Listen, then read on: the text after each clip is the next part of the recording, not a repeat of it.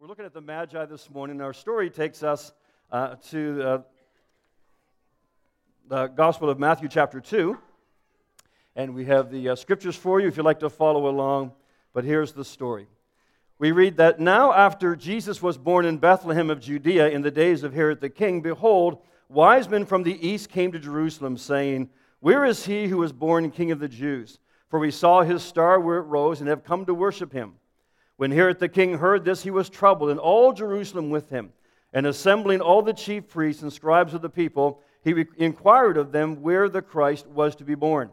They told him, 'In Bethlehem of Judea, for so is written by the prophet, And you, O Bethlehem, in the land of Judah, are by no means least among the rulers of Judah, for from you shall come a ruler, who will shepherd my people Israel.' Then Herod summoned the wise men secretly and ascertained from them what time the star had appeared. And he sent them to Bethlehem, saying, 'Go and search diligently for the child, and when you have found him, bring me word, that I too may come and worship him.' After listening to the king, they went on their way, and behold, the star that they had seen when it rose went before them until it came to rest over the place where the child was. When they saw the star, they rejoiced exceedingly with great joy. And going into the house, they saw the child with Mary, his mother." And by the way, in case you're not familiar with the story, the Magi actually appeared at the house of Mary and Joseph and not at the manger scene. We kind of mixed that all in the Christmas tradition, but it's likely that Jesus was anywhere from a year or two by the time the Magi found him, and they were in their home by then. And going into the house, they saw the child with Mary, his mother, and they fell down and worshipped him. Then opening their treasures, they offered him gifts, gold and frankincense and myrrh, and being warned in a dream not to return to Herod, they departed to their own country by another way. You know, one of my favorite Christmas stories that I've heard over the years involves a grandmother who had a number of children and many more grandchildren, and typically she would get them something every Christmas. But this particular Christmas, she's getting older, the kids are getting older, they're getting more finicky, she's not sure what to buy them. So she decides, rather than buying any gifts, she's just going to get them all a card and put a check inside. So that's what she does. She writes them all a card, and there's probably a couple dozen altogether. She sends them all off. Well, it's not until the day after Christmas that she realizes that she had a stack of checks in her drawer, and she had never put the checks into the envelope. So on Christmas morning, when her children and all the grandchildren opened the cards, all they saw was a message that said, "Buy your own presents."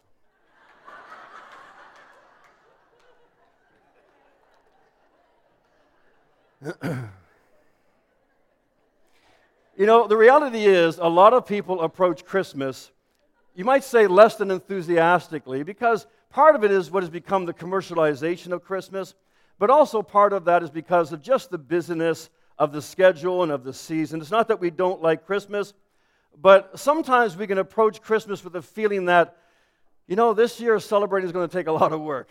You ever feel that way? Like you just think of maybe all the preparations, or maybe you got family coming, whatever it is, and it just seems like maybe it's going to be an exhausting time. In fact, we all know, at least here in Canada, that no sooner is all the Halloween paraphernalia put away, that the Christmas stuff comes out, right? And you walk into the mall and the Christmas carols are singing, and they're kind of beckoning you, like Canadian Tire says, you know, to spend like Santa and save like Scrooge.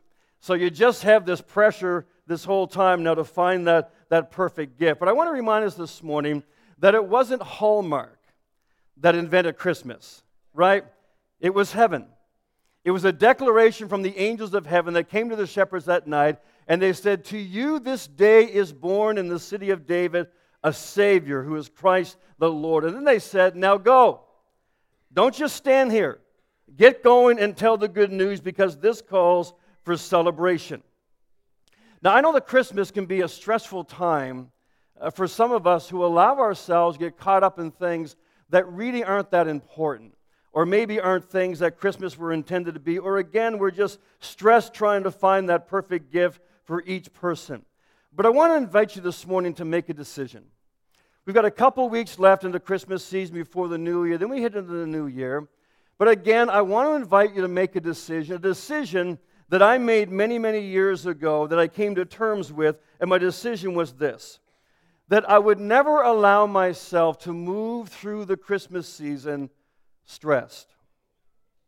I would not allow myself to get caught up in the things, even though there's many things around the church that need to be done, but I'm not going to go through the Christmas season exhausted and just dragging my feet and getting my eyes off of what the season really is meant to be, I decided a long time ago that I would always approach the Christmas season, I would always move through this season with a childlike expectancy. That I would always kind of pull back a bit in the midst of whatever's going on and determine in my heart, even if it's a busy time, to determine in my heart that, Lord, I want you to infuse something fresh in my spirit as I move through this season and as we move into the new year before us. But to do that, you have to make a conscious decision to resist another spirit that always comes around at Christmas time. And that is what we might call the Scrooge spirit. It's that bah humbug attitude that tries to dampen the joy, that tries to extinguish any hope of there being any prospects of looking for something new or expecting something new in this season, whatever it is that God may hold for us. You know, one of the reasons why we observe the Advent season here at Glad Tidings is because we understand that Advent is not just some kind of religious tradition. Advent is really about setting a pace. It's about having come through a busy year oftentimes. We move into the season of Christmas and we decide that mentally, emotionally, spiritually, I'm going to allow the Lord to begin to realign, readjust my heart, my priorities, my focus, and I'm going to move into the new year with a fresh sense of alignment and a fresh sense of that focus and with a fresh pace of what it is that God has called me to do, what is really important and what isn't. Because I want us to understand, as much as we might have great hopes for the new year, or we may have ideas of our new year resolution, this doesn't happen just by turning the page on the December calendar. Our daily routines alone are enough to distract us from ever receiving what God has for us. So we have to decide ourselves to move through this season with a fresh sense of expectancy and a fresh sense of openness to the Lord. In fact, I don't believe it's a coincidence that the Christmas season is a season of goodwill. I find it's interesting in our culture that even people who don't know God or don't know God's love become a lot more thoughtful and a lot more generous at Christmas. I don't believe that sense of goodwill is something that originated in a vacuum. It isn't something that just happened. I believe there really is something about the season in our culture for those of us who recognize and celebrate the Christmas season. There's something about that the Holy Spirit of God gets hold of, and by His work in people's hearts, whether we know the Lord or not, there comes this perpetuating of a sense of hope. That something can be different, that life can be different, a sense of goodwill. Now there's a few lessons here that I want us to glean from the Magi to ensure that we don't miss what it is the Lord has for us. There's a scripture in which Jesus said, I don't have it up here this morning, but in Matthew 7:11, Jesus said that if you being evil, if you as human beings who are fundamentally selfish, if you being evil know how to give good gifts to your children, to your sons and daughters, how much more does your heavenly Father know how to give good gifts to those who ask Him? That's a beautiful promise. My point very simply is this. If we go through the Christmas season looking for good things to give to those whom we love, looking for that perfect gift, is it a stretch for us to believe that our Heavenly Father actually has new gifts for us this season? That He has perfect gifts for us, that He wants us to lay hold of, that He knows that we need. Because isn't that really what it's about when you try to find that perfect gift? You're trying to find something the person needs. Something the person wants, something maybe they've been longing for, something they can use and appreciate into the new year. And so as I share this, I'm not just speaking metaphorically. On the words of Jesus and His authority, I'm saying to us that if we as human beings have prepared and have taken a lot of time to get a good, perfect gift for that person we love, how much more our Heavenly Father, who loves us more than we can fathom, how much more does He have good gifts for us, His children? Things that He wants us to lay hold of, things He knows that we need, things that He wants to change, things that He wants to provide for us, things that truly speak to the longings of our heart. Friends, when we speak to God, we speak to a God who is real, who knows our heart, who knows our need, and who hears us. But He wants us to move through this season into the new year in faith, trusting Him that He does know our heart, that He does want to speak to our need, but we have to be willing to consciously make a decision that we're going to participate with Him to lay hold of and to receive what He has for us. And not think that He's just somehow disconnected and I have all these wishful thoughts, but nobody cares. We do have a Father who cares. In fact, James tells us that every good gift, every perfect gift, that ideal gift that we need, it comes down from our Father, the Father of lights, in whom there's no darkness, no shadows, no shifting. What's He saying? He's saying, listen, you need to understand who your God is. That He's not whimsical like you. He's not in good moods, bad moods. He has said to you, and especially through this Christmas story, He has said to you, this is my declaration of my love for you. How much more can I show my love for you? That I would come and be born among you to meet your need of salvation, and then to die for you, and to raise again, and to give you the promise of salvation and eternal life. What more can I do to show my love? James says that's the God we serve. That's who our Heavenly Father is. He's not going to throw you a curveball. He's not a God of shadows and mystery. He's a God who's opened up His heart and says, this is who I am. This is how I feel about you. But I need you to participate. I need you to have a sense of expectation for what it is that I have for you.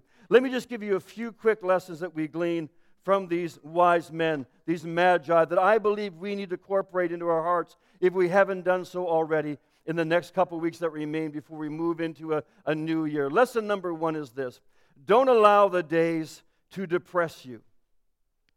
In the opening verse, Matthew refers to the days of Herod. Now, we don't have time to go into it, but all you need to understand is that Herod was a very wicked ruler, a very evil man. He was a man who not only killed his wife, but over time he killed all 3 of his sons.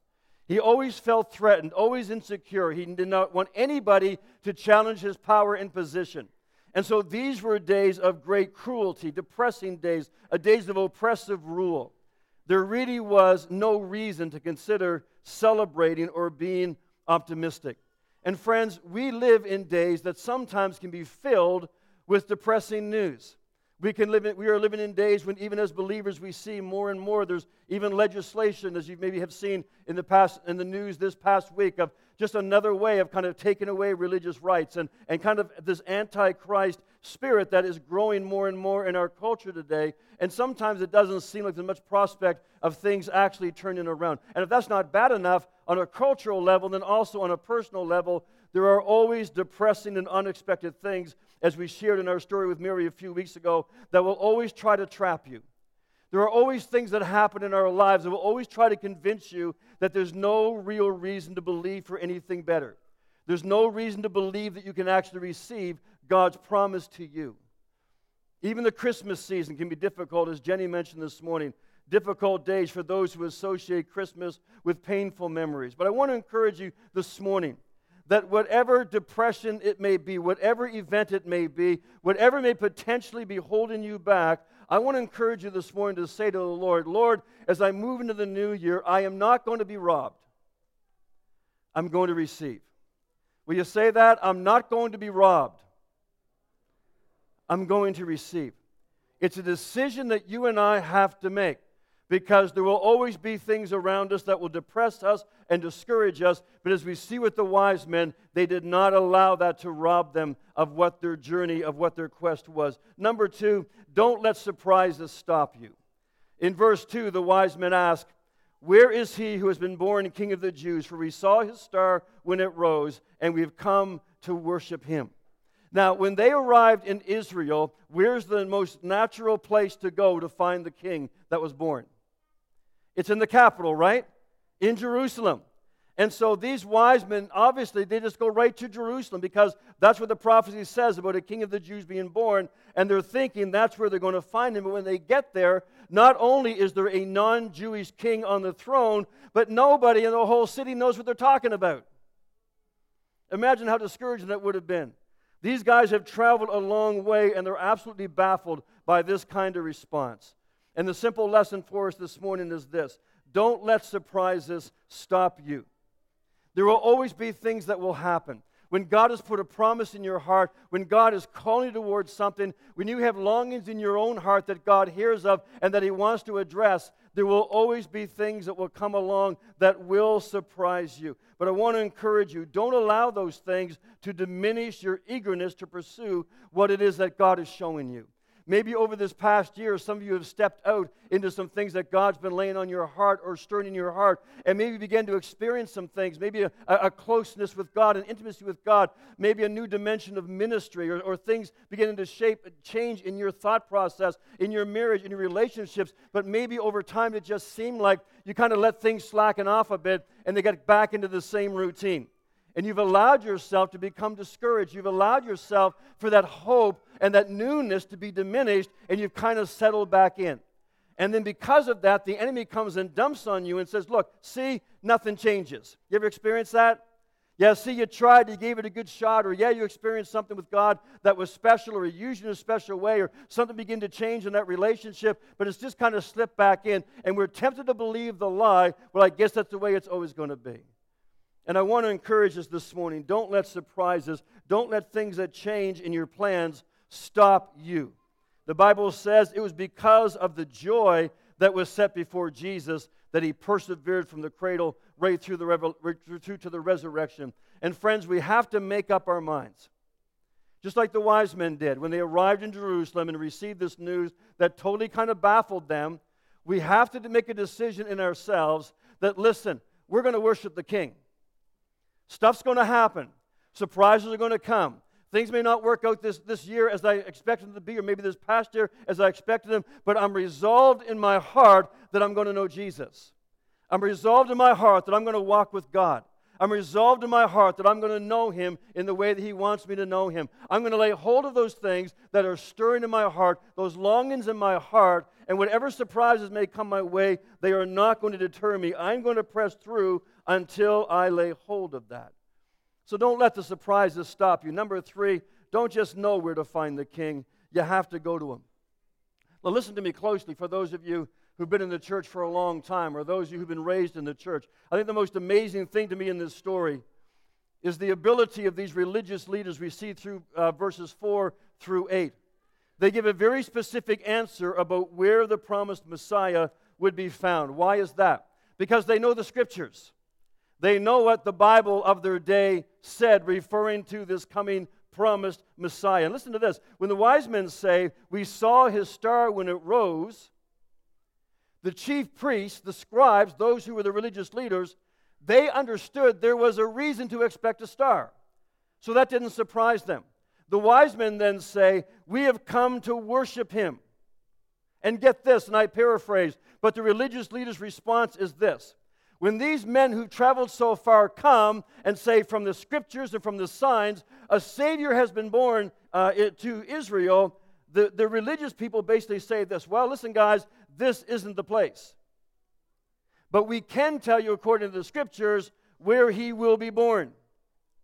And hear me, the wise men who've traveled so far, they head off toward Bethlehem. But not one of the religious leaders goes with them. You ever notice that?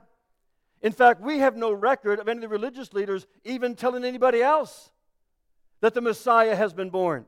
The one they supposedly had been longing for, the one they'd been praying for, the one they'd been expecting for hundreds and hundreds of years. These men appear and say, hey, listen, everything you've been longing for, hoping for, it has come, it is here. And they say, wonderful. Well, you got it wrong. He's not in Jerusalem. He's probably going to be in Bethlehem. All the best. And off these men go, and they had to be perplexed. Did you hear what we just told you?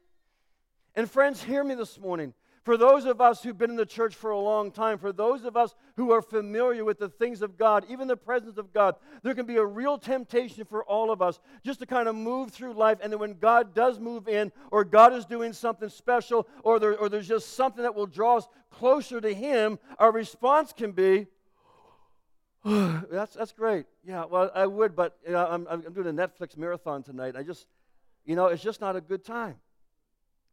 We can have the same attitude. We can know what Christmas is all about.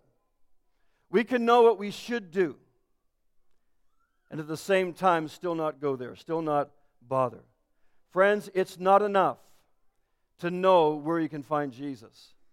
Hear me, friends. It's not enough to come into a church sanctuary every week because we feel like, well, hey, Pastor Kristen does a great job with the worship and the teaching's not too bad, and I come and I just kind of get fueled, I kind of get pumped up, ready for the week. That's wonderful that you experience that, but that's not where it stops.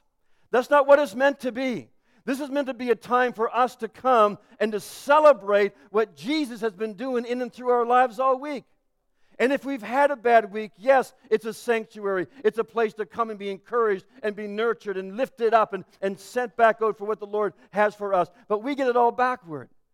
And we fool ourselves into thinking that because we're in this ambiance, into this presence, that's enough. It's not the same as knowing Jesus. You can be encouraged. You can be spurred on in your faith. You can learn something on a Sunday morning. But friends, every single day we are called to encounter Jesus, to be in the Word for ourselves, to have a first-hand personal revelation of Jesus Christ. That's the gift He's come to give us. That is the door that's open to us. That's what it means to be a Christian. That's what it means to be a follower of Jesus Christ. You see, these religious leaders, and they were the dominant people of their day. They held those prestigious offices, and everybody thought by the way they dressed and all the things they went through in their rituals, oh, they know God, they must be godly. But yet they weren't followers of God. Because if they truly were, they would have dropped everything that day and said, listen, we're going with you. Now, we've been looking for Him. We've been longing for Him. But not one of them go that we see. And they don't even tell anybody else. Another thing we learn from the Magi is don't suppress your joy. Let joy overwhelm you. I want to encourage you this morning, friends, if you know Christ, don't let your joy stop. That's your greatest witness, your greatest testimony, that your relationship with Christ is real. Don't let your joy stop. And if you don't know the Lord here this morning, I'm not inviting you to join a church. I'm not inviting you to some religious organization. I'm inviting you to experience joy. The Bible says that Jesus Himself is joy, and the Bible says that joy is like strength to you every single day. And I want to encourage us this morning, don't suppress your joy. When the wise men saw the stars settle over the place where Jesus was, in verse 10, it says, read it with me, they rejoiced exceedingly with great joy. Say it again. They rejoiced exceedingly with great joy. Now, I don't know exactly what that always looks like. I'm sure it looks different from different people in different situations. But Matthew could have said that they just rejoiced. Matthew could have just written, hey, when they found the child, they were really happy. But he doesn't say that. He says that they rejoiced exceedingly with great joy. And again, we don't know exactly how that played out, but what we do know is that these men were the nobility of their culture. Listen to me, people. These men were the nobility. These men were dignified scholars of their people. They were stately men. In fact, the term magi describes men of learning, men of accomplishment. They were obviously men of wealth.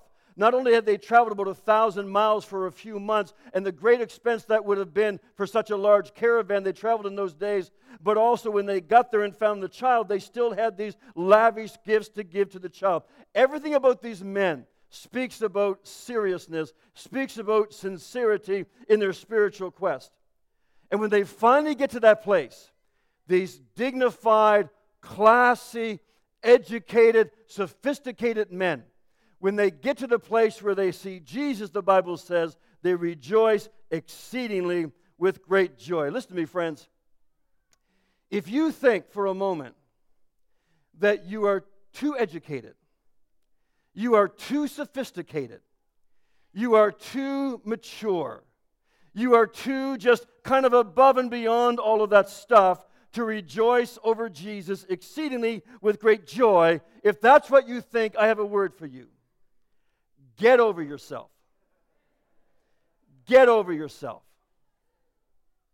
As dignified as these men were, the closer they got to the place.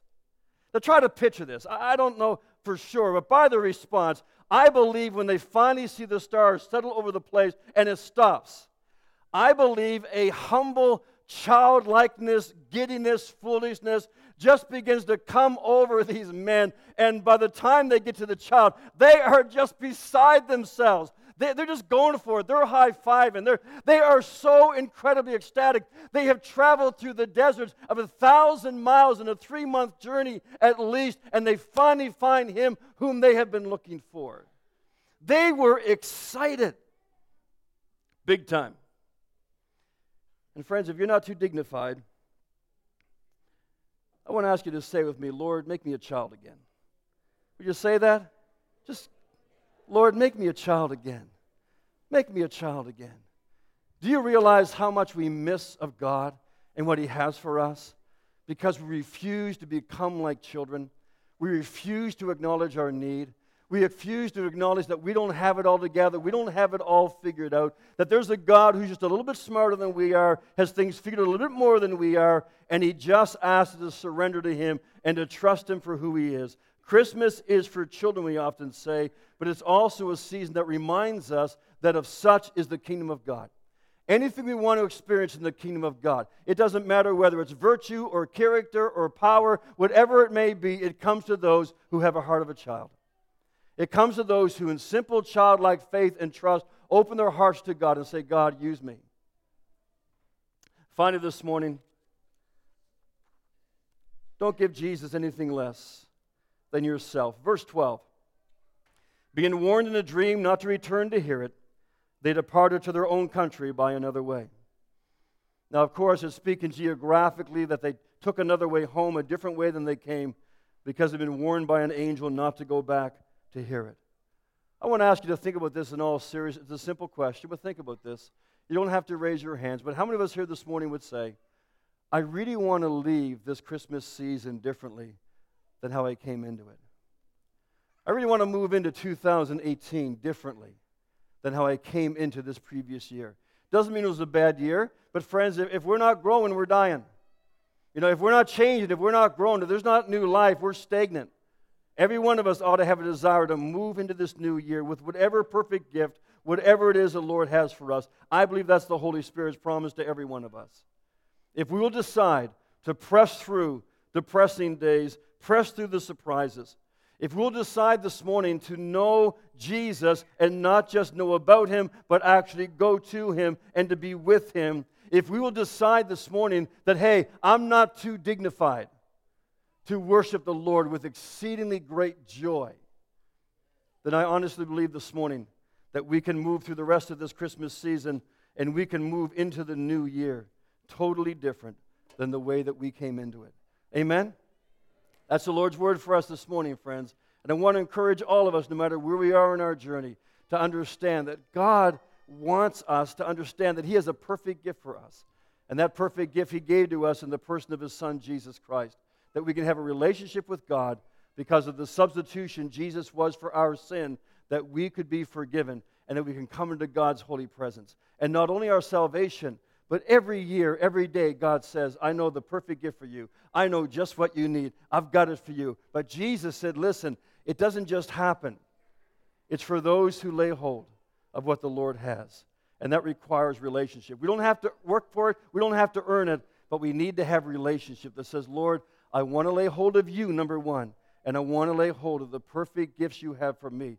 Because you know my need. You know where I am. And Lord, if me being human can give loving, good gifts to people, how much more you, who love me unconditionally, how much more do you have a perfect gift? Because you know just what I need. Even before I ask for it, you know what I need, and you've made the provision for me. I'm going to close in prayer before the kids come back and do one more number, I believe, to close off the morning. I'm going to pray a simple prayer of repentance, a simple prayer of invitation to ask the Lord into my heart afresh. I'm going to ask everybody to pray this morning. But if you're here this morning, you say, Pastor, I don't understand everything, but I understand what you're saying this morning, and I want to open my heart to God. I want to be forgiven of my sin. I want a relationship with God through Jesus Christ. I want to invite you with everybody else just to pray this prayer after me. Open your heart for what the Lord wants to do in your life this morning. He wants to give you a brand new life and a brand new year ahead. Let's close our eyes. Let's pray. Will you pray after me? Dear Heavenly Father, I thank you that you love me. And I thank you that you have made a way for me to be forgiven of my sin, made clean, so that you may come and live in me, and that I might know you, not religion, but you. Please forgive me of my sin. I confess my need of you. I ask you to come into my life. Save me from my sin. And be my Lord. And be my master. Because I trust you. And I receive your love. In the name of Jesus I pray. Amen. Amen. If you prayed that prayer this morning, I want to invite you, if you come with someone who knows the Lord, why don't you just tell them before you leave here this morning, hey, I prayed that prayer. And they'll help you to get plugged in as well in a relationship with the Lord. Or you can just come see me. I'd love to talk to you after the service. Amen. God bless you. Thank you for joining us this morning. Pastor Jenny's going to come and close us off one more time with the children.